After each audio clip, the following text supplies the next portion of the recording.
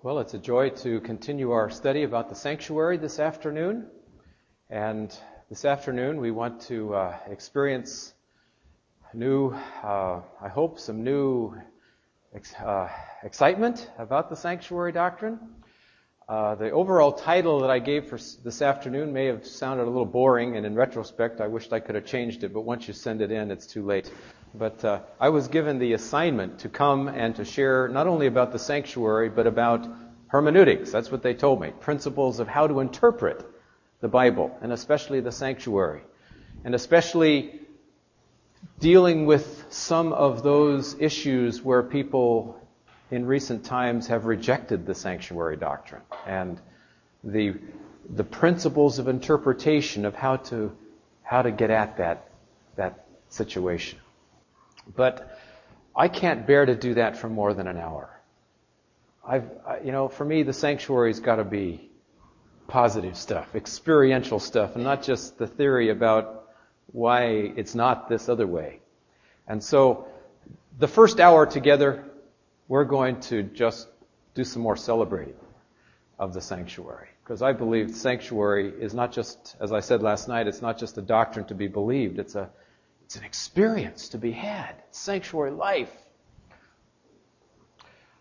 And then for those of you that are into the heavy stuff of asking questions and wrestling with the whys and wherefores of the sanctuary, and you want to just dig into the nuts and bolts of the principles that underlie it, you can stay the last hour. And those who want to go on home and get a nap, you will have fulfilled your Sabbath afternoon sanctuary obligations? No, not obligations. Okay. So I'm subtitling this first hour together, If You Just Had One Page of the Bible. Now, let's set the scene, okay?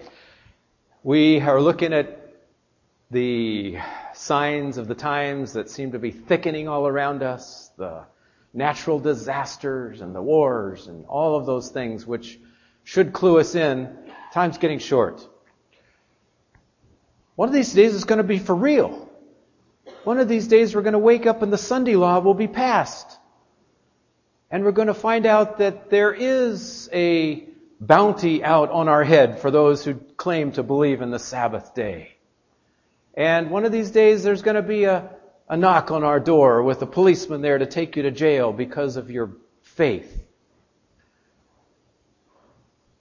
If you were going to plan for that moment when you'd be headed off to prison, and you knew they wouldn't let you take your precious Bible there, and you might be able to get away with just slipping one page of the Bible that you had carefully chosen to photocopy in advance and slip into that secret pocket in your clothes, which page would you choose? Now, before you start salivating about all those wonderful promises that you want to be sure you have, I'm assuming you have all of those already in your memory. You don't need those pages, the ones with John 3:16 and with all the glorious promises. You've got those stored away. And so I'm looking for a page that you would choose that has the whole story of redemption on one page in detail, not just allusions. And so what I'm insisting you include on that single page, now I'm making it harder, I acknowledge that, but I want to be tough on you this afternoon. Standards are high. For that one page you'll slip in your clothes before you head off to prison in the time of trouble. It needs to have, in detail, creation and the Sabbath, the coming of Jesus, His death, His resurrection, His ascension, the outpouring of the Holy Spirit at Pentecost time, His high priestly ministry in the heavenly sanctuary, the pre-Advent judgment starting in 1844, the second coming of Christ, still with me? The millennium and the new earth. All on one page in detail. which page would you choose? Hebrews. I think Hebrews has got some pages that would have many of those. I'm not sure it would have all of them. Daniel's got some pages that would have a lot of those things. That's for sure. I don't think it would have all of them, though. Stephen's sermon, yeah, that's filled with many of those points. I agree. But I don't think it has all of those in detail, explicitly, yes. Revelation 12, that's a pretty vast sweep of the history of salvation, isn't it? You're right. I think, though, doesn't have the millennium there. Does it have creation? I don't think so. Sabbath? Yes. John 1, again, another sweeping, and this is neat to hear all these ideas of the sweeping passages of Scripture. I know of only one text that has them all of those that I've mentioned. Now, you could prove me wrong. If you can show me another one, I'll be the first to become a believer. But if you photocopy it right, from the right Bible, you can get it all on one page, and it's a chapter of the Bible. And surprisingly enough, it's a chapter, well, you know, I teach Old Testament, so you know where it's got to be from, right? It's a chapter in the Old Testament, and it's in the most unlikely book where you might find such a thing. It's the book that trips up most Christians that start reading the Bible through. They get through Genesis, these are great stories, the patriarchs, and they get through Exodus, man, what a fantastic God it is that led us out of Egypt. And then they get to the book of Leviticus, sanctuary, sacrifices, blood everywhere. And they stop reading and say, well, maybe I'll start next year. Leviticus trips up more than make it through. And most of them don't even get to the chapter I'm talking about. I'm talking about the 23rd chapter of Leviticus. Now, some of you were just had it on the tip of your tongue. I can see that you were ready to say that. If I had just one page of the Bible, or if I had just one Bible study to give to people, or if I just had one sermon to preach, this is the text I'd use. Because I believe here in this chapter, in prefiguration, in advance, God gives the whole sweep of the plan of salvation. And He encodes it, includes it in the actual festivals of Israel. So that as ancient Israel every year went through this yearly round of festivals, they would in advance experience this whole plan of salvation that was going to be coming through. Now, we have to spend just a couple minutes on hermeneutics, principles of interpretation. Because we are now living after the cross. And so it's bound to come up. What do Christians do with these feasts today? Are these feasts what we should be keeping? Should we still be keeping these feasts? There are some Adventists that are vigorously promoting that and saying in essence, if you're not keeping the feasts, you're not keeping all the statutes and judgments of God, and that we really need to be keeping not only the weekly Sabbath, but the annual feasts.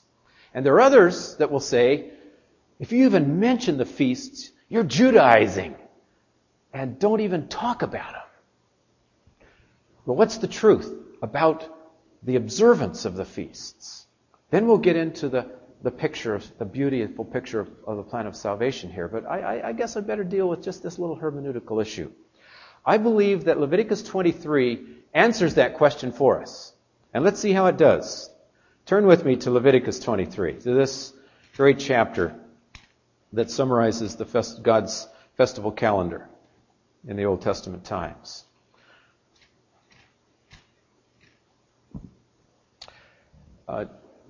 When you open a book and read the introduction, do you usually expect that you'll turn the next page and you'll find a second introduction? Books don't usually have two introductions. But Leviticus 23 has two introductions. Already that should get your antennas up saying, something unusual about this. Notice 23 verse 2. Well, the verse 1 is just the Lord spoke to Moses saying, and here's what God says, starting with verse 2. Speak to the children of Israel and say to them, the feasts of the Lord, which you shall proclaim to be holy convocations. These are my feasts. That's the introduction. Now look at verse 3 and tell me which feast is he introducing here. 6 days shall work be done, but the seventh day is a Sabbath of solemn rest, a holy convocation. You shall do no work in it. It is the Sabbath of the Lord in all your dwellings. That's the weekly Sabbath, right? Weekly Sabbath.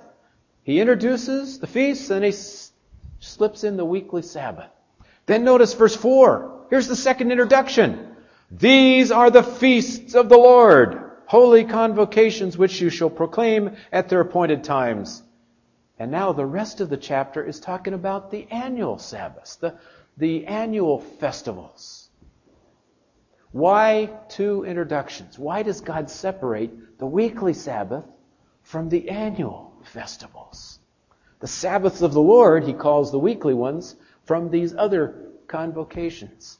Well, the two introductions don't tell us. It just gets our spiritual antennas up to say, something's different here. There's something to be learned in this chapter by separating these two out. When you get to get to the end of God's descriptions of the festivals, you get to verse 37, God gives us the clue. 37 and 38 are the principle by which I choose whether or not to keep the festivals today. Whether these are mandatory today, as they were for Old Testament times. Verse 37, these are the feasts of the Lord, which you shall proclaim to be holy convocations. Now this is talking about the annual feasts. It's just followed after listing all those annual feasts. These are the feasts of the Lord. And what does it say the purpose of those feasts is? Read on. These are the feasts of the Lord, to proclaim to be holy convocations, in order to, what? Offer sacrifices. Offer offerings made by fire to the Lord. Burnt offerings, grain offerings, sacrifice, drink offerings, everything on its own day. What was the purpose of the annual festivals? To offer sacrifices. But then you get to verse 38 and it says, God says, in addition to the Sabbaths of the Lord. Now we saw earlier the Sabbaths of the Lord, that was the weekly Sabbaths. Now notice, according to verse 38, the weekly Sabbaths are not linked inextricably to the sacrificial system. It doesn't say, in addition to the Sabbaths of the Lord, which are given in order to offer sacrifices. No, there's no line like that regarding the Sabbaths of the Lord. It says, in addition to the Sabbaths of the Lord, and your gifts, and your vows, and your free will offerings, all of those are things that are not linked to the sacrificial system. Do you hear the point that God's trying to make? The principle He's trying to make? He's trying to say these annual festivals are linked to the ceremonial sacrificial system. They were to come to the temple. In fact, they had to come to the temple in order to keep these festivals. They couldn't keep it in their homes. They had to go to the temple. They had to go in order to offer sacrifices. It was part of the sacrificial ceremonial system, whereas the Sabbath wasn't. Now they offered sacrifices on Sabbath. Yeah, Numbers 29 describes the sacrifices that were offered, but Sabbath was not linked, was not given in order to do that. That wasn't its basic purpose. Sabbath, as remember, was pointing backwards to creation. It came into existence before sin. It wasn't part of the ceremonial typological system. That's why I believe Adventists have rightly chosen to tell the world about the weekly Sabbath, but not to insist that we keep the ceremonial Sabbaths. Because the ceremonial Sabbaths were part of the ceremonial law that pointed forward to Christ. They were the types that pointed forward to Jesus, the antitype. And when Jesus came as the antitype, as the fulfillment of the types, We're now living in the reality, not in the preview of the reality. And so Adventists have taken the position that the festivals, the annual festivals, are not mandatory for Christians. Now, it's true, these festivals also pointed backward. They were Jewish holidays. Passover, for example, was the holiday. Thank you, that helps. I've been fighting a raspy voice here, so now I can not have to strain quite as bad. But also, I know that if we get warmed up too much, you may have to turn it on again. I realize that eventuality. Passover, for example, was a memorial of their coming out of Egypt, right? It was a commemorative holiday, like 4th of July for us. It was a Jewish holiday, a civil holiday. Same with Tabernacles. It commemorated their time of being in the wilderness for 40 years. And they celebrated it by coming and staying in booths for a week every year. And if we as spiritual Israel wish to plug into our Jewish heritage, or if Jewish Christians wish to plug into their Jewish heritage, no harm done. In fact, I've been doing it for 30 years. But not because I have to. Not because it's mandatory that Christians, Adventist Christians, keep the feasts. Do you see the careful distinction I'm trying to make? Weekly Sabbath, yes. That's going to be the test at the final time. Will we be faithful to God to worship on His day because we trust Him, even though we can't prove it by our senses, which is the day to worship Him? God said so, and we're doing it because we love Him. But He does not say that the Jewish festivals are still to be observed today. That's my view. Now, some of you may disagree with that, and I'll be happy to dialogue with you when we have a question and answer period during the second hour. So, I'm not promoting here, we got to keep the feasts. I hope you got that message. Neither am I saying that one who chooses to take the opportunity when these feasts come along to meditate on their spiritual significance is inappropriate in doing that. As I see it, these festivals are wonderful times, not mandatory for us to keep, but times when we meditate upon upon which they pointed, what God has done, to which they pointed. That's why I preached the sermon this morning. Thursday was Yom Kippur. And even though Adventists believe that since 1844, every day has been antitypical Yom Kippur. We've been living in the Day of Atonement every day. Still, once a year when Yom Kippur comes along, I like to plug in a special way to think about the meaning of Day of Atonement for me and the good news of the judgment. So I believe there's that fine, balanced position in Scripture that does not promote feast-keeping as a mandatory thing for Christians, but neither does it denigrate the festivals as something not worthy of being viewed and experienced. Are you with me on that? Okay, here we go. That's the preliminary. That's the hermeneutical stuff. Now let's get let's dig into the meat of this chapter. Let's see how this one chapter gives us a panoramic view of the whole plan of salvation. Well, the Sabbath, weekly Sabbath, we don't need to mention the Sabbath as kicks us into remembering creation and God's whole work of creation. And so the seventh-day Sabbath is there right at the start. But let's start with verse 4, the Holy Convocations, the yearly convocations. Now, as a teacher, I would be greatly appreciative of having something to jog our attention here. So let me just flip this around.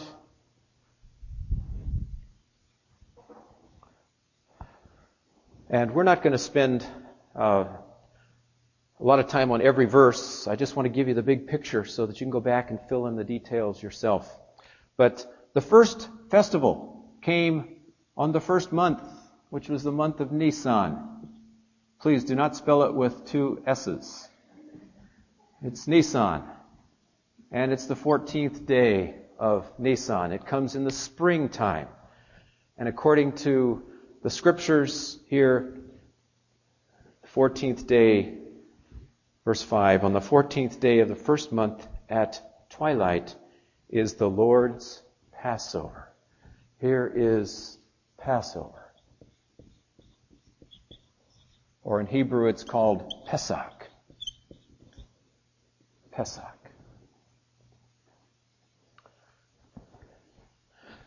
What I'd like us to explore is how Jesus fulfilled these typological feasts precisely, to the T, right on time.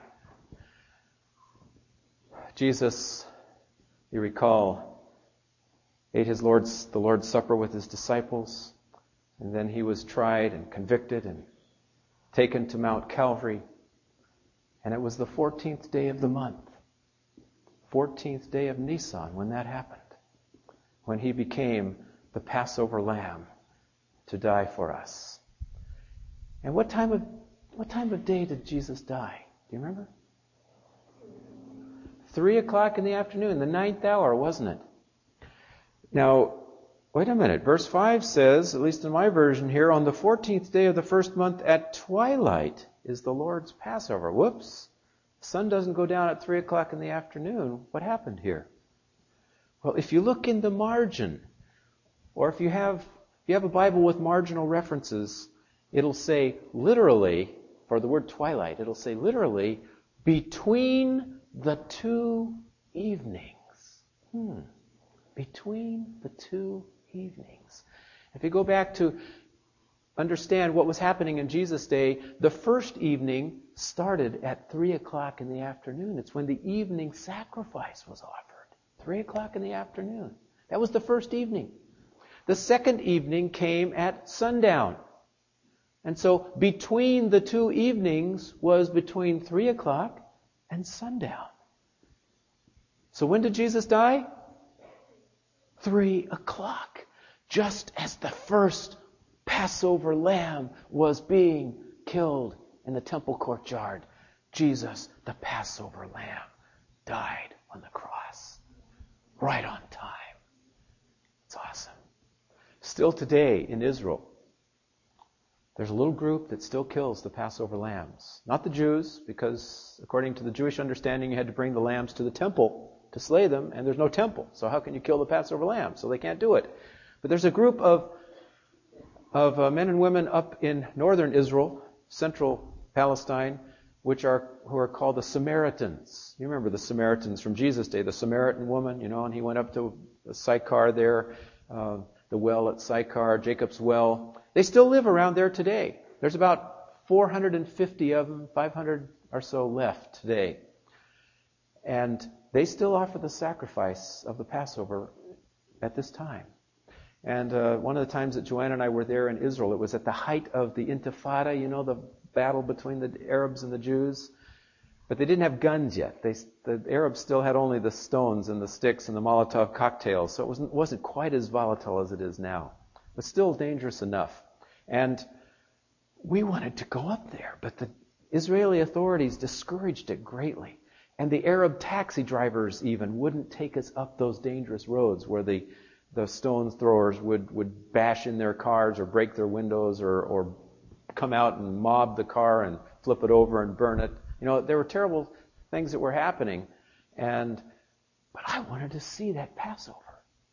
And so we went through a lot of red tape to get special permission to go through. And my wife was not too anxious to go up because of the danger and also because she just didn't want to see it. I mean, why would you want to see that? So I twisted her arm harder and harder and harder. And her arm was actually easier to twist than the Arab taxi drivers. They just wouldn't go. Finally, we had to bring out some pretty big, some pretty famous pictures on American bills in order for them to say, well, maybe we'll take you. So we had a group, students rented 3 taxis, and they drove at least 80 miles an hour up those winding roads with big Arab flags all over, with the Muslim paraphernalia all over their car so no one would mistake us for Israeli security people or anything. And we zipped through there and made it to the top of Mount Gerizim just in time for Passover. We were about the only tourists that made it through that year. There were more Israeli policemen up there guarding the place than there were tourists. And it wasn't a pretty sight, watching 14 lambs, those precious little lambs being held by the children, their little pets, and then to watch the slit of their throats and to watch them slumping into the arms of the priests, and then them taking off the skin of the animal. And it was a gory sight. My wife was so mad that I'd made her come. She didn't speak to me for a week after that. I'm lucky she's speaking to me today. But on the way home, we finally talked it through. And a week later, we finally realized why we were both so grossed out by it. Why, God, would you offer, make them offer these sacrifices? What kind of God is this? And it suddenly struck both Joanna and me about the same time. Yeah, because sin is that awful. Sin is that awful. And God had to find some way to break through our feeble minds before the cross, human minds, to help us see how awful sin is, that it cost the life of the innocent Lamb of God. It took us a lot of time to work through with that. But what I learned that night, beyond that, when I saw these fire pits, 14 fire pits, and they hung up the lambs, they're to roast over the fire. According to Exodus 12, they were supposed to roast over the fire. But not one bone was supposed to be broken, and all the organs were supposed to be there. It was supposed to be roasted whole. So how do you do that? The only way to do it is the way that Israel did it for 1,500 years, and the Samaritans are still doing it. They put a stick this way to hold the animal open. They cut the animal open, and then they opened it up like this and put a stick like this way. And so over every one of those fire pits was a lamb roasting on a cross.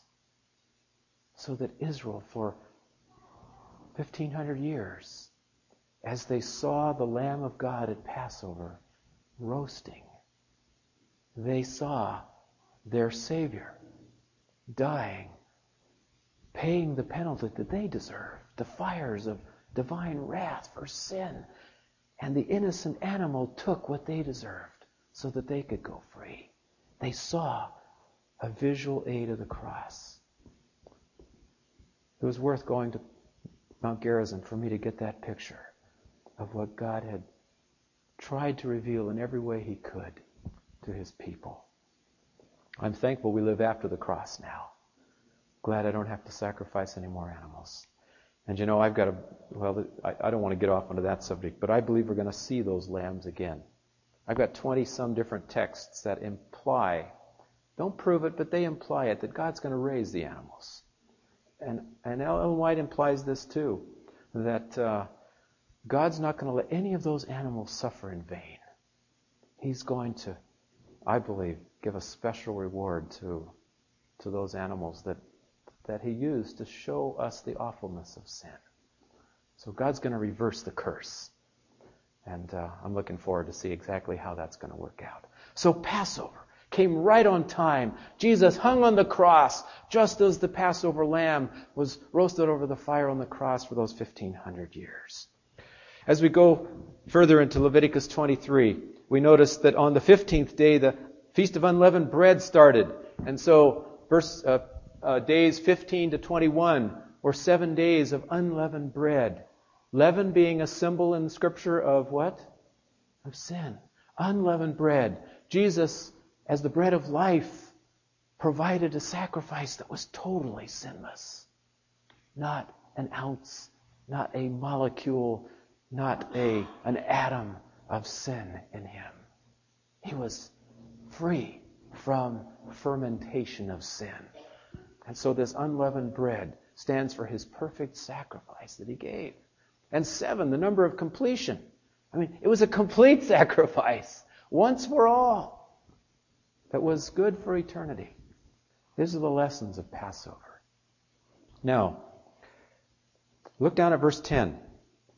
Speak to the children of Israel and say, when you come into the land which I give you and reap its harvest, you shall bring a sheaf of the first fruits of your harvest to the priest, and he shall wave the sheaf before the Lord to be accepted on your behalf on the day after the Sabbath. Okay? The 14th day of Passover was when the lamb was killed. The 15th day was the first Sabbath of the Passover week, ceremonial Sabbath. And then the 16th day was the day after the Sabbath. Jesus dies here, Christ's death. And then he rests on the Sabbath. And then on the 16th was this wave sheaf.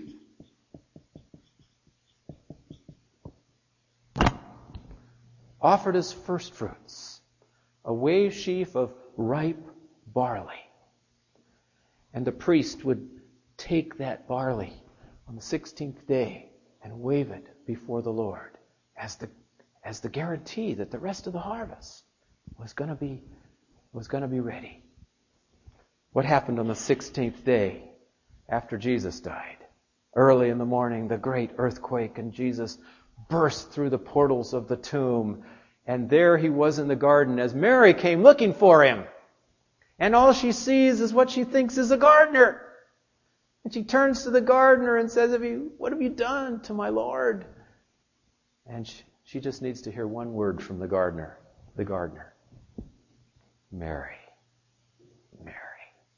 And she recognizes that voice. It was the voice that had cast out 7 demons out of her. And she became the first herald of the resurrection. But you remember what she did when she heard the word Mary? She grabbed a hold of his legs. Didn't want to let him go. She was so thankful to know that he was alive. And Jesus says to her, now some versions really slaughter this. Some English versions say, don't touch me. That's not what the Greek says. Jesus never minded if people touched him. He loved people's touch. The Greek says, and most of the modern versions put it this way, don't detain me. Don't hold me back, because I'm heading to my Father. And that day, he ascended to the throne of God in the heavenly sanctuary. Before God's throne, he waved the wave sheaf of his resurrected body. And the Father said, it's enough.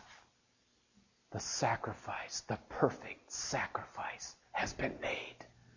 I have accepted the entire human race in you. And Jesus became the guarantee of the harvest.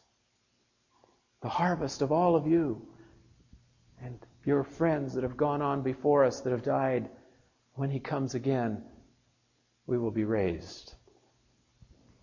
Already glorified. We will be raised to meet the Lord in the air.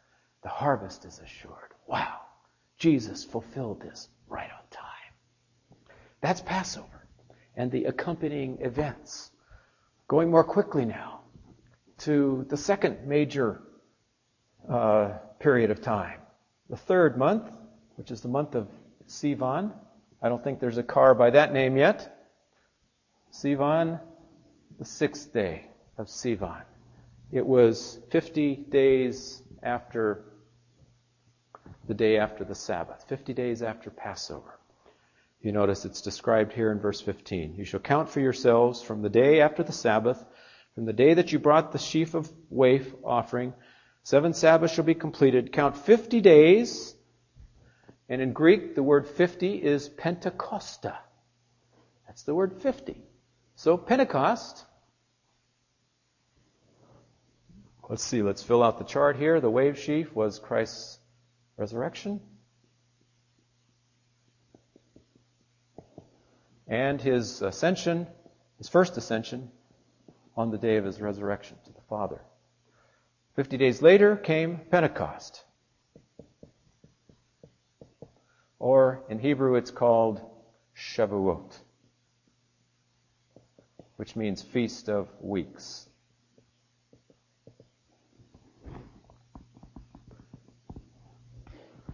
Can you read my left-handed scrawl? The question? Oh, I see. Yeah, this is the month. First month. I'm not really listing the feasts. I'm just giving them up there. First month, this is the third month, which is the month of Sivan. Yeah. There's really 3 major feast times, but they had different events that happened in them, so I'm not trying to number them. It'd be too confusing. Okay. What happened at Pentecost, according to this text? Verse 17. You shall bring from your habitation 2 wave loaves of 2/10 of an ephah. They shall be of fine flour. They shall be baked with leaven. They are first fruits to the Lord. Every Pentecost, they were to take these 2 loaves. And they were to be baked with fine flour. The rabbis tell us that in Jesus' day, they had 7 different sifts. If you've ever made flour, you use special baker's flour that's more finely sifted. But in Jesus' day, they sifted it once, and then they took it through a finer sift, and then a finer one, and then a finer one, and then a finer one, until the 7th sift gave the most fluffy flour. I don't know if that's the right word to use. It's obvious I haven't baked bread in a while. Never. But I've watched my wife do it.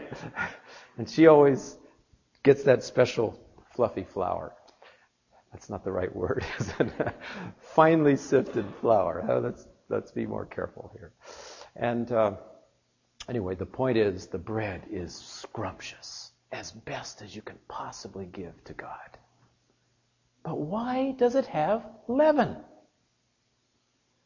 What is this? What did you tell me leaven represents? Sin.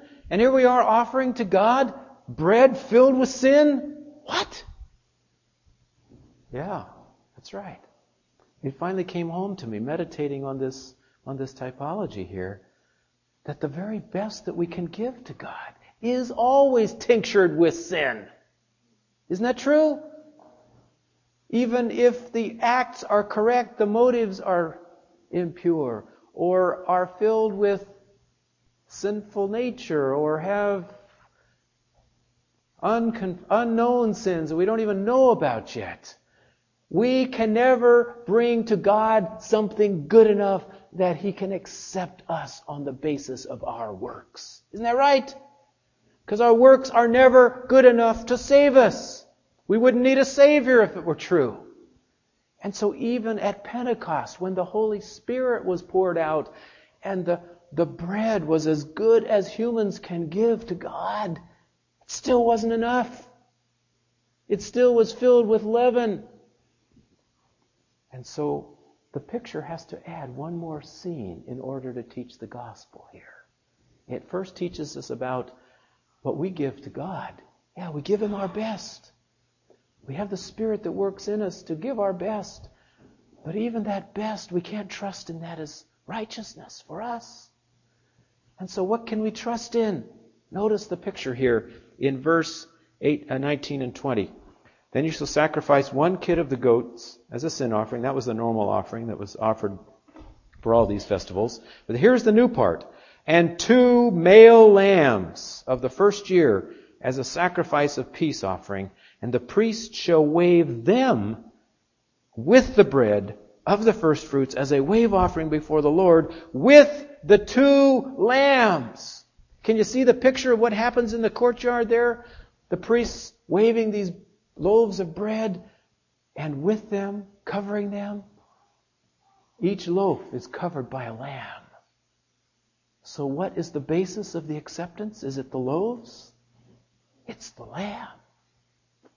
The beauty of the gospel is taught here, that we are accepted. Even our best efforts are never acceptable to make us righteous before God. It is only on the basis of the blood of the Lamb that we're made righteous. 2 loaves. Can you see 2 loaves in your mind? Shapes of 2 loaves. When was the first Pentecost? The first Pentecost. Help me out here. Let me give you a hint. When was the first Passover? Egypt, right? Coming out of Egypt. Where were they 50 days later? Sinai. You can actually figure it to the very day, third month, sixth day of the month, they were at Mount Sinai, and God was giving the law from Mount Sinai. You see the two loaves? Remember the loaves in Scripture represent the tables? Yes. Man shall not live by bread alone, but by every word that proceeds out of the mouth of God. When did God speak the word out of His mouth and have it shaped like two loaves? It was at Mount Sinai. And so the background, the first Pentecost was Mount Sinai. When you see that and you start linking the Pentecost that we usually think about in Acts 2, the Pentecost when the Holy Spirit came upon the disciples, put it with Mount Sinai and boom! You start seeing amazing things. Let's see some of the parallels here. Let's just tick them off. On Mount Sinai, the mountain was shaking, it says in Exodus 19. It was quaking. Go to Acts 2. In the upper room, the upper room started shaking. You go to Mount Sinai. The Mount Sinai was on fire. You go to the upper room. Cloven tongues of fire come upon the disciples. On Mount Sinai, God wrote with His finger on tables of stone. And according to the New Testament covenant, He writes at the upper room with His finger, the finger of His Spirit, by the way. Because in Matthew chapter 12, Jesus says, if I do this, then the Spirit of God has come upon you. Or if I do this by the Spirit of God. And in Luke's version of it, he says, if I do this by the finger of God. The finger and the Spirit are equated in the New Testament and in Jesus' mind. So here on Mount Sinai, He writes the law with His own finger on tables of stone. Here in the upper room, He writes His law on the fleshly tablets of our heart, the new covenant. And finally, on Mount Sinai, He incorporates His people as His covenant people. His church, His Old Testament church. And in the upper room, He takes the disciples, those that were gathered there, and makes them His New Testament church. Do you see the parallels? Acts 2 is the antitypical Mount Sinai experience. But we need to just spend just another minute on Pentecost. When you think of the word Pentecost, okay, just do free thinking in your mind. Think of Pentecost. What comes to your mind first? Unity? Holy Spirit. Okay. Let's take that. The one I was looking for was Holy Spirit. It's true that unity happened at Pentecost time, but it was the moment when the Holy Spirit was poured out on the disciples. Is that really the ultimate meaning of Pentecost? I used to think so. But the text tells us differently. The text tells us, if you dig deep, that Pentecost is much deeper than the Holy Spirit. Now, I'd like to challenge you with a statement you might not take to unless you come out of a Pentecostal background. But I'd like to suggest that Adventists are the true Pentecostals. That we are, shall I put it, the full gospel Pentecostals? Let me explain that. In Acts 2, let's just go Acts 2 quickly. Acts chapter 2. We find, it says in verse 1, when the day of Pentecost had fully come, that was 50th day, they were all of one accord, and the tongues of fire came, and then Peter starts giving his sermon, and at the end of his sermon, here's what he says, verse 33, 32 and 33. This Jesus God has raised up, of which we are all witnesses, therefore being exalted to the right hand of God, and having received from the Father the promise of the Holy Spirit, He poured out this which you now see. Something happened in heaven, and the pouring out of the Holy Spirit was the earthly sign of what had happened in heaven. What was it that happened? He was exalted as priest king, as the new Melchizedek, after the order of Melchizedek. Melchizedek, priest king. In fact, Hebrews chapter 1 describes that as an anointing with the oil of the Holy Spirit. Hebrews chapter 1 and verse 9. Speaking of the time of the ascension, He says, you have loved righteousness and hated lawlessness. Therefore, God, your God, has anointed you with the oil of gladness more than your companions. Jesus was ascended. He ascended after 40 days, you remember. And then 10 days, while the disciples were in the upper room, up in heaven, they were celebrating. Ellen White describes this in the first chapter of Acts of the Apostles as a great inaugural celebration. I like to call it the greatest inaugural bash in the history of the universe. You know, how many million did Bush spend on his inaugural ball? The last time it was too much, some thought. Well, let's don't go into the politics of that. But the one that Jesus will celebrate will be the costliest inaugural celebration in the history of the universe. After all, it cost him his life. And there's 10 days of celebrating. And then at the end of those 10 days, he will be anointed. He was anointed as priest king. Now, how did that take place? How was the high priest anointed in Jesus in the Old Testament times? We have an actual eyewitness remembrance of that, or at least an inspired remembrance of that in Psalm 133. That psalm that you may sing about sometimes. Behold how good and how pleasant it is when brothers and sisters dwell together in unity. And it goes on to say, it's like the oil upon the head that flowed down upon the beard. And they would take a ram's horn like this, and they would close up, they wouldn't even cut this part, and so it would just be hollowed out and could fill with oil. They took this special perfumer's oil that was only made for this occasion. Wonderful aroma. You can read the recipe in the Pentateuch. And at the appropriate time, they would pour the oil. They poured the oil upon whose head? Who was the first high priest? Aaron, it says. It is like the oil upon the head that poured down upon the beard, even Aaron's beard, and off the hems of his garments, it says. Can you picture this? Can you picture this in heaven? What it might have been like when Jesus was anointed with the oil of gladness, the oil of the Spirit, with the heavenly shofar. I don't know what that would be. Filled with oil. Can you see on that 50th day at Pentecost, the oil pouring down upon Jesus' head, down upon his beard and off his robes, and down onto the ground of heaven? And then it didn't stop there. It just kept right on flowing from heaven to earth. And on the way between heaven and earth, it was ignited into tongues of fire. And what the disciples received on earth was the earthly sign of the descending oil. The sign that they had a high priest in the heavenly sanctuary. Was that good news for them? They had a mediator to mediate for them, to cover for their sins and to lead them in the life of sanctification. Great news. And so the disciples went out with power. Yes, they were filled with the Holy Spirit. But you know, the Holy Spirit doesn't ever point toward himself. Who does the Holy Spirit always point to? To Jesus. We can read that in Jesus' final message in John 14-17. The Spirit testifies of me.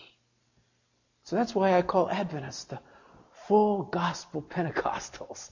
We believe in the pouring out of the Holy Spirit. We believe in the early rain and the latter rain. But we don't get hung up on the Holy Spirit part. We get focused upon what the Holy Spirit points to, which is Jesus, our high priest in the heavenly sanctuary. The Pentecostals have missed that. They've missed the point. And Adventists have the privilege of sharing that full gospel Pentecostal message. And I wish sometimes we could get as excited about it as the Pentecostals do, because we have more to share than they have to share. In fact, I'm going to give you an opportunity to get excited about it, because I'm going to shift very quickly now. Pentecost, Holy Spirit, and the inauguration of Christ as high priest. That's the spring festivals, and they came in fulfillment right on time. Now in the fall, you got the 7th month. This is the month of Tishri. And the first day of the month was Feast of Trumpets.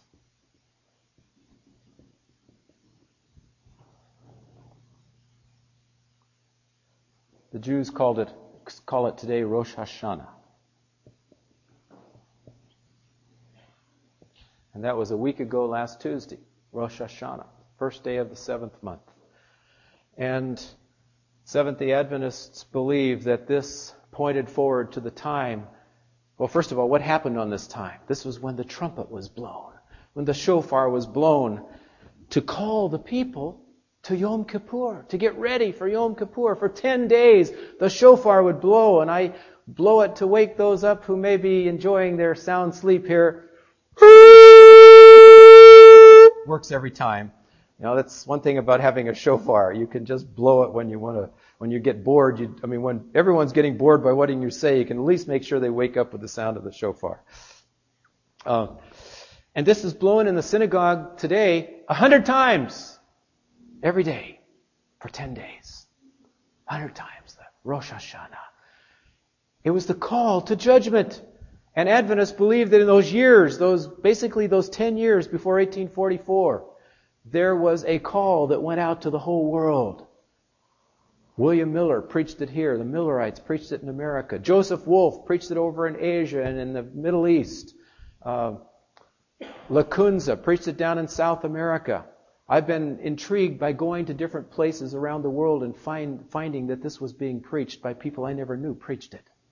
For example, down in Australia, there was an Aboriginal prophet that wasn't even a Christian that rose at the time of just before 1844 and started preaching about the judgment. There's an Eskimo prophet, wasn't a Christian, didn't even know about Jesus, but started preaching about the judgment and about the Sabbath just in the years before 1844.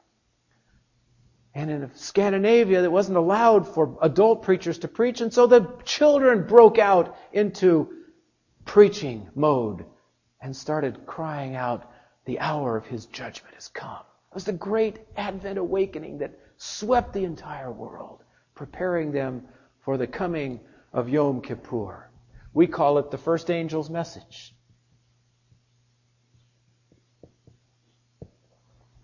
And then the 7th month, the 10th day of the month of Tishri is Yom Kippur, Day of Atonement. And as you know, as we discussed this morning, since October 22, 1844, Jesus has been engaged in a work of vindicating His people, the good news of Yom Kippur that we talked about this morning. And when that's finished, what will be the wind-up of Yom Kippur? What happens at the end of Day of Atonement? Yeah, Leviticus 25 says the Jubilee trumpet will blow. And we know what that is. It's the sounding of the trumpet of Michael, the archangel. It's described in 1 Thessalonians 4. That's the fulfillment of the last trump, the great trumpet, the shofar blowing, calling the dead to life. And the second coming is described there in this chapter.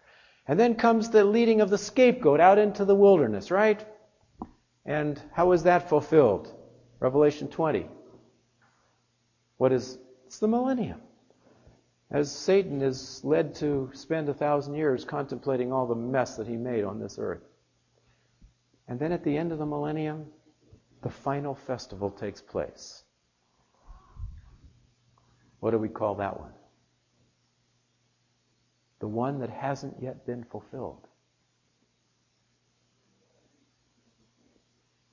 It's the Feast of Tabernacles, exactly.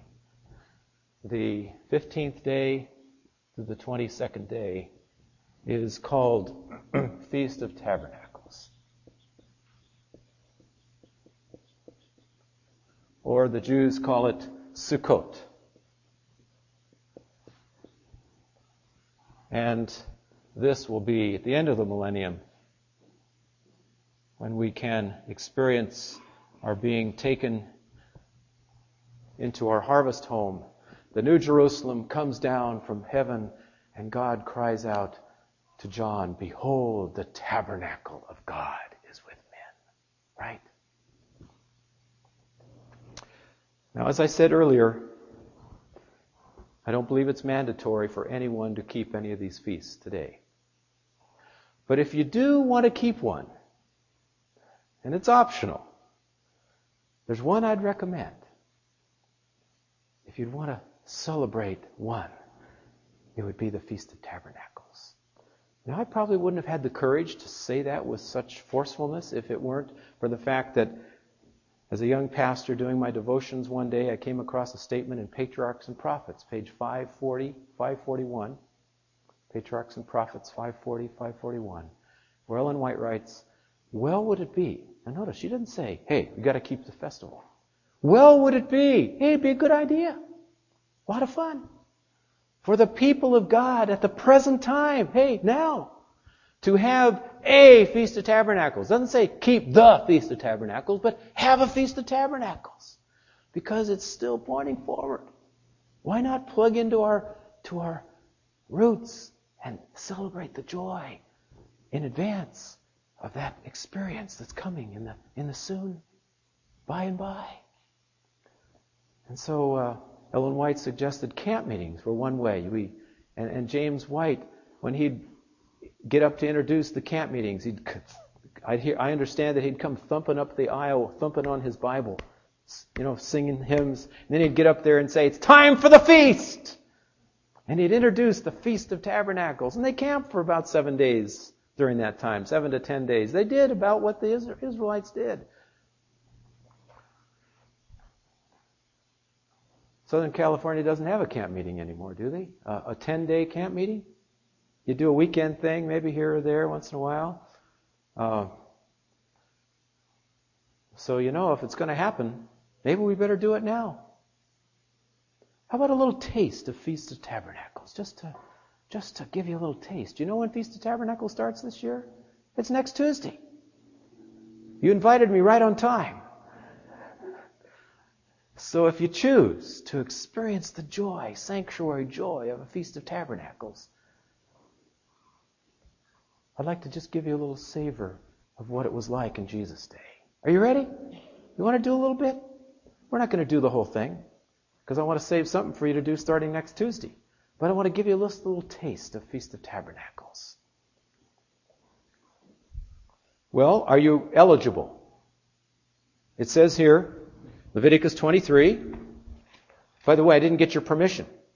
Do I have your permission to just do a little feeling of Feast of Tabernacles for a few minutes? Can we do that? All right. Any objections? Objection overruled. Okay. No. All right. I'm not a judge. Leviticus 23. It says in verse 39, "And on the 15th day of the 7th month, when you've gathered in the fruit of the land, you shall keep the feast of the Lord." You notice it doesn't even mention it here, what name of it is. In verse 34, it calls it the Feast of Tabernacles, but later it just says the feast. And in Jesus' day, when you said, "Let's go to the feast," there was only one feast that was like that. It was the Feast of Tabernacles. It was the greatest thing going. And so it says they shall come for 8 days and celebrate the feast. And it mentions here, verse 42, "You shall dwell in booths for 7 days. All who are native Israelites shall dwell in booths." Now that brings a little slight problem here. Any native Israelites around? I know a few of you have a little Jewish blood in you. I don't have any. But wait a minute. How about Galatians 3:29? "If you be Christ, you are Abraham's seed and heirs according to the promise." That makes us all spiritual Hebrews, right? So we all have the right to plug in to our heritage and to keep the feast. And so let's get in our time machine. And let's go back and just celebrate a feast. Savor a little of the Hebrew joy and vigor and enthusiasm of the feast as it was in Jesus' day. Let's go to 30 AD. That was Jesus' last Feast of Tabernacles. And let's go to Jerusalem. So get in your time machine, your space machine. We head to Jerusalem. In fact, just to get you into the spirit of this, we're all a group of pilgrims, different groups of pilgrims that are on our way to Jerusalem.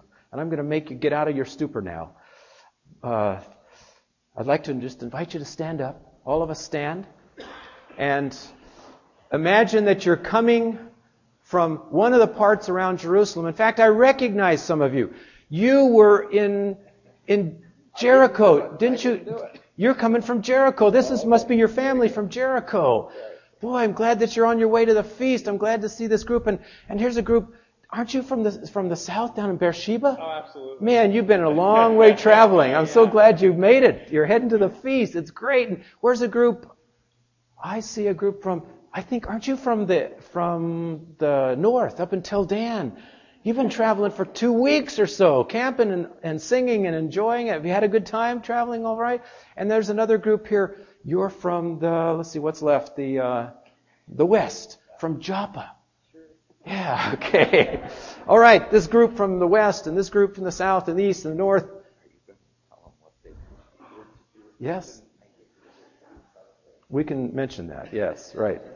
But we all made it. Now you've got to get into the feel of it. We're marching. We're on our way to Jerusalem, to Zion. Can you feel that? Let's sing about it. That's what they did when they were heading to Jerusalem, right? We've got a good song that describes that. It's called We're Marching to Zion. And you don't have to turn to 422 because you know the first verse without turning. And no piano, please, because you couldn't have a piano when you were walking to Jerusalem. So we got to do it a cappella. Here we go. Come we that love the Lord, and let our joys be known. Join in a song of sweet accord. Join in a song of sweet accord. Join us around the throne, and thus around the throne. We're marching, come on. We're marching to Zion. Beautiful, beautiful Zion. We're marching upward to Zion, that beautiful city of God. And by some strange twist of providence, we've all arrived at the same time on one of the 7 hills around Jerusalem. And we look down. There's the white marble walls of that temple. And who is that? That figure there, that white-robed figure. What does he have in his hand? Yes, you guessed it. It's a shofar. And he's calling us to the feast. Now, you know, I love to blow this thing. Some of you may have heard that the students at Andrews once were making spoofs on us professors, on our weak points, and making books out of those weak points. And so the book they chose for me that I wrote, supposedly, was entitled Shofar Show Good. And the subtitle was A Guide to Tooting Your Own Horn. Well, okay, that put me back a few weeks blowing this, but I'm right back at it again, so I can't help it. And when I blow the shofar, your response is to be what the children of Israel did in Jesus' day. After they heard the call of the shofar, they would all cry out. We practiced this morning, Hosanna, Hosanna, a 3-fold Hosanna. So let me blow it, and then let's break the roof off with hearty hosannas. Not Pentecostal style, Old Testament style, which was more vigorous than the Pentecostals, I think. Okay.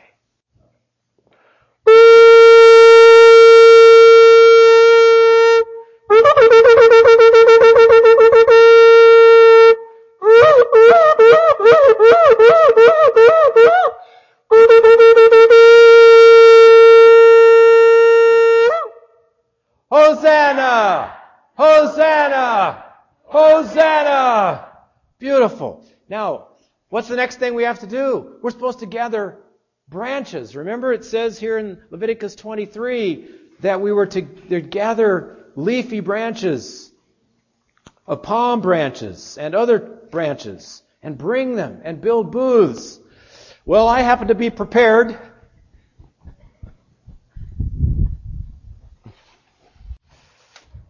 I've got my palm branch.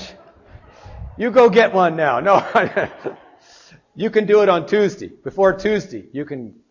And I'm thankful to my brother here who happened to go home. He lives 5 minutes away, and he cut one of his precious fronds so that I could hold a palm branch. You know, I can't do this in Michigan. These things don't exist in Michigan. So I have to hug my palm branch. California is a great place for many things, and one of them is to have these. And can you imagine everyone cutting a palm branch and then building over us a beautiful booth so that we'd all be dwelling under our booth? And then throughout the week, cutting extra palm branches that we'd wave and sing. And what would we shout? Hosanna! Hosanna! Whoa! All night long, festivities would go on at the temple. Now I'm going to let you sit down. If you don't promise not to go sleep on me in the next 10 minutes. And yes, wonderful food. We'll get to that. And just imagine that over every one of us is one of these palm branches and that we are in our booth. Okay? And back to Leviticus 23, our trusty guide. Do you have a favorite command? Now, I know everyone has favorite promises, but how about, do you have a favorite command of the Bible? Is that a little strange thought for you? You know what I tell you my favorite command is? It's Leviticus 23 and verse 40. Now it says, and you shall take for yourselves on the first day the fruit of beautiful trees, branches of palm trees, boughs of leafy trees, willows of the brook. Here's my favorite command. And you shall rejoice before the Lord for 7 days. Now, isn't that a command you can say, yeah, that's my command. You shall rejoice. Remember we said last night there were 91 of these days that God set aside for us to rejoice. But the best of all of them was tabernacles. You shall rejoice for 7 days. It says in verse 42, you shall dwell in booths for 7 days. Why? Verse 43, that your generations may know that I made the children of Israel dwell in booths. It pointed backward to when the children of Israel were living in booths there in the wilderness, in tents, and in which God covered them with His booth, the pillar of cloud and the pillar of fire. But it also pointed forward. According to Amos chapter 9, verse 11, you can look it up later, it says that when the Messiah comes, He will restore the booth of David. It uses the same word, the tabernacle of David. The Messiah was going to come and be a tabernacle. In fact, when Jesus came, remember John chapter 1, verse 14, and the Word was made flesh and dwelt among us. But you look in the margin, it doesn't say dwelt, it says boothed among us, tabernacled among us. Jesus became flesh and tabernacled among us. When was Jesus born? Ever stop to figure that out? Let me give you 2 texts from which you can derive the data that you need to figure when Jesus was born. I can't give you the exact date, but I can give you the time of year. Here's the 2 texts. 1 Chronicles chapter 24 and Luke chapter 1. Just write those 2 texts in your mind or on paper, and you can figure out the rest. Let me give you a hint. Here's how to figure it. Luke chapter 1 tells us that Zechariah was a priest. Remember Zechariah, the story of Zechariah and Elizabeth and John the Baptist? Zechariah was a priest, and it says he was of the order of Abijah. There were 24 courses of priests. And Abijah, according to 1 Chronicles 24, was the 8th order of priests. 8th one. And according to the Mishnah and the Talmud, in Jesus' day, each one of these orders served for 1 week in the temple, except during the time of the high feast when they all served. And they started in the springtime, beginning of Nisan. So that means when Zechariah was there, and it specifically says in Luke 1 that he was there serving with his course of priests. So we know it was at that time that he was there.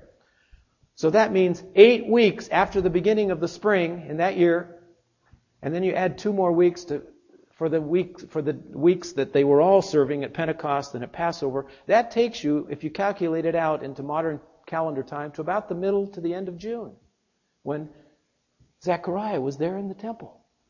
And the angel comes and says, hey, Zechariah, Elizabeth's going to get pregnant. And he says, what? I don't believe that. Boom, he's struck dumb. You remember the story? He finally believes. And God, through Gabriel the angel, says, tell Zechariah, go home. And right away, the Greek is very definite on this, right away, she's going to get pregnant. So he goes home after his serving for his week in the temple, about the end of June, last week of June. Elizabeth gets pregnant. Now, how many months later did Mary get pregnant? The same chapter, Luke 1, says 6 months later she got pregnant. That takes us to the end of December. Right around the 25th of December. Hey, December 25 is a great date. We just have the wrong event. Instead of saying Merry Christmas, you should turn to one another and say, Happy Conception Day. Happy Conception Day. Because that's when Jesus was conceived, around Christmas time, around the Feast of Lights time. The light of the world became flesh at that time. Then you count a full gestation term of 9 months, and it brings you to the end of September, which is the normal time for Feast of Tabernacles. And so Jesus was born at this time of year. And so I invite you to turn to one another with great joy and say to one another, Merry Christmas. Merry Christmas. That's what it is. This is Jesus' birthday this time of year. Merry Christmas. Okay. That's why we got to celebrate. It's his birthday, the season of his birthday. I can't tell you the exact date, but sometime around this time of year was his birthday. Now, what'd they do at Tabernacles in Jesus' day? Let me just paint a couple of quick pictures here for you. There were 2 main festivals that took place. Besides the eating, God said, bring all the wonderful food and you can eat all you can hold and all the great food. Just enjoy yourselves. So starting next Tuesday, no diets after next Tuesday. You got 1 week where you don't have to be on a diet. I'm not saying gorge, but enjoy. Enjoy those rich, glorious foods. Maybe not the rich, but the glorious foods that God has given us here. And there was lots of singing and all the rest. They read the Torah through. Every 7 years, they'd read the whole Torah at Feast of Tabernacles time. So if you don't have anything else to do, you can start right after this meeting and start reading from Genesis 1 and get to maybe by the end of a week from next Tuesday, you'll be at the end of Deuteronomy. That'd be a great activity you could do on this Feast of Tabernacles. I'm not going to talk about any of those things, but the 2 things I want to just paint for you before we close our meeting here. The first one was the water ceremony. It took place early in the morning, and I won't bore you with another shofar blast, but God told the priests to wake up the sleeping saints that were sleeping on the hillsides. There's about 1.5 million of them in Jesus' day, according to Josephus' account. And the shofar blew, and the people woke up on the hillsides to see the priest carrying a empty pitcher, silver pitcher, down. No, wait, it was a golden goblet, not silver, gold, made out of gold, about 1.5 pints, carrying it down to the pool of Siloam. And there he dipped the pitcher in the pool of Siloam. And the choir started singing from Isaiah chapter 12. Therefore, with joy shall you draw water from the wells of salvation. And he carried the pitcher up to the altar of burnt offering, and there was another pitcher filled with grape juice. And he would pour the water and the grape juice together, and it mingled together in a special spout and went down under the temple, a subterranean channel, and flowed out to the east. Let's see, northeast is this way, right? Am I right? Flowed out to the east to the pool, to the Kidron River, and then flowed down the Kidron River, down through the wilderness of Judea to the Dead Sea, to the lowest spot on earth. And that happened every morning. And all during that last week of Feast of Tabernacles, the people were dazzled by this spectacle. And they'd ask the priest, what does it mean? And the priest would say, come on, you stupid people, don't you know what it means? You know, the water that came out of the rock, and we're celebrating the water pouring out of the rock. They say, yeah, we understand that, but what about the grape juice? Why do you pour the grape juice and it mixes together and goes down to the lowest spot in the earth? And they say, don't ask stupid questions. We don't know. We've always done it this way. I'm perhaps putting a few words in the priest's mouth. I don't know that they said exactly that, but that's possible. The last day of the feast when they were pouring the grape juice and the water together. In the dazzling silence of that moment, Jesus' voice could be heard breaking the silence. If any man thirst, let him come unto me, and out of him will flow rivers of living water. Wow. And just a few weeks later, he hung on the cross, and he cried out, "It is finished." And he bowed his head, and he died. And the soldier took that spear and thrust it in his side, and out of his side flowed water and blood. And it mingled down the cross. And it flowed down to the lowest sinner on earth, to you and to me, and brought life. Isn't that a beautiful picture? And the rabbis said, if you've never seen the water ceremony, you don't know what it is to be happy. And as Christians, we can say, if you've never tasted the river of the water of life, you don't know what it is to be happy. Have you tasted that water? And then the light ceremony was just as spectacular. Every night there were these 2 giant lampstands in the courtyard of the women. They were 75 feet high. And the priests, children, the PKs, would climb those tall lampstands with 15 gallons of oil and pour into the tops of those lampstands. And then take a big torch and the rabbis that wrote it down, their eyewitness testimony, said that every courtyard in Jerusalem was lit with those giant lamps. And the Jews knew what that stood for. The Messiah was going to come. He was going to be the light of the Jews to overcome the Romans and then take over the world. So all week went by and the lamps were lit every night, and Jesus never spoke that last week, Feast of Tabernacles, because he was more than the light of the Jews. And he waited until the very last ceremony of the feast. On the 8th day, just as they were taking the booths down, ready to go home, as the sun was about to arise that 8th morning, the priest once again with the blowing the blasts of shofar horn made their way over to the edge of the Temple Mount, to the section there where the Golden Gate was. And they waited, watching for the sun to rise. And just before the sun came up over the horizon, they said, "Our fathers worshipped with their backs to the temple and their faces to the rising sun." They worshiped the sun. "But Lord, our eyes are on you."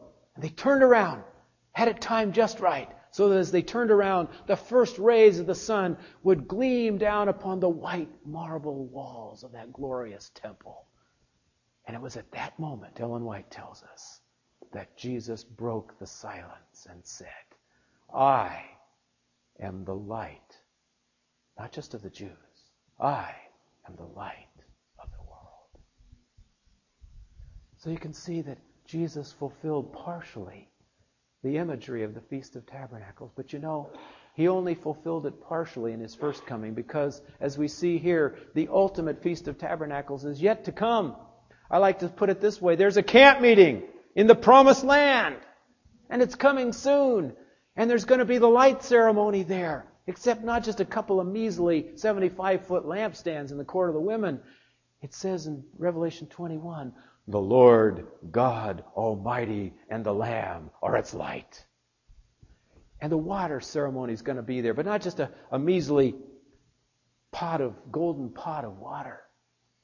It says there will be a river of living water flowing from the throne of God.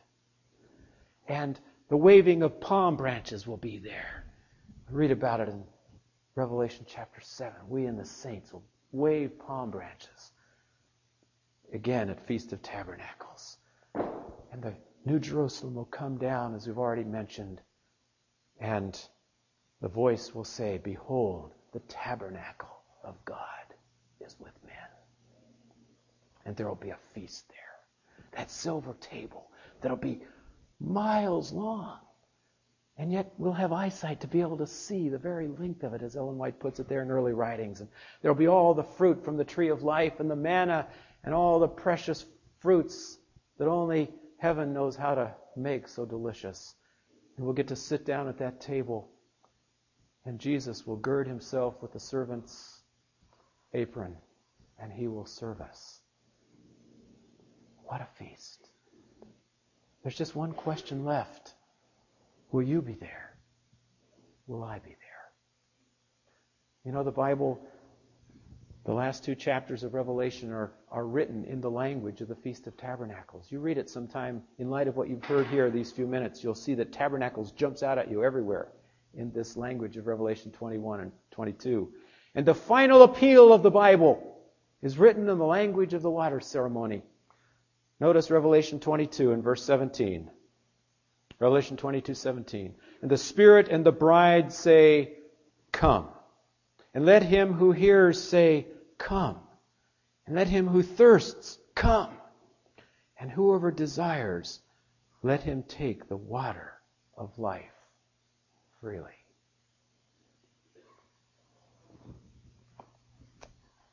Have you accepted that water of life today, every day?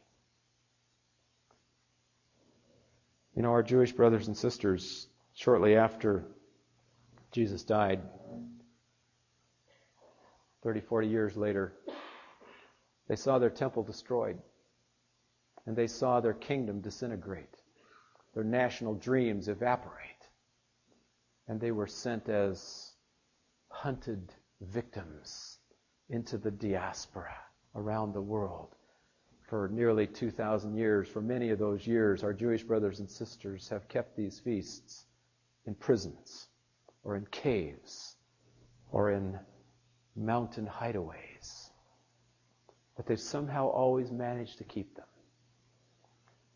And when they have finished keeping a Feast of Tabernacles, all through those thousands of years,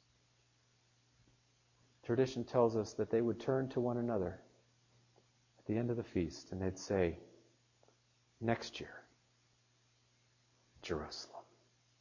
Next year, we're going to keep this feast in Jerusalem." Would you like to join me in making a similar choice by the grace of God, that we could choose that not one of us will be missing in that Feast of Tabernacles in the Promised Land? If this is your choice, I invite you just to turn to your neighbor and just say, by the grace of God, next year, the New Jerusalem. Now, I'm not setting dates, okay? I'm not saying he's going to come next year, although it could happen. But very soon, next year, the New Jerusalem. Could you make that covenant with one another here, if that's your desire, as we close off this session? Next year, New Jerusalem. Amen. Amen.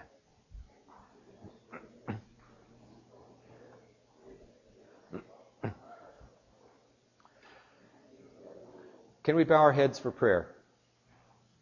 Father, I thank you for all of these festivals.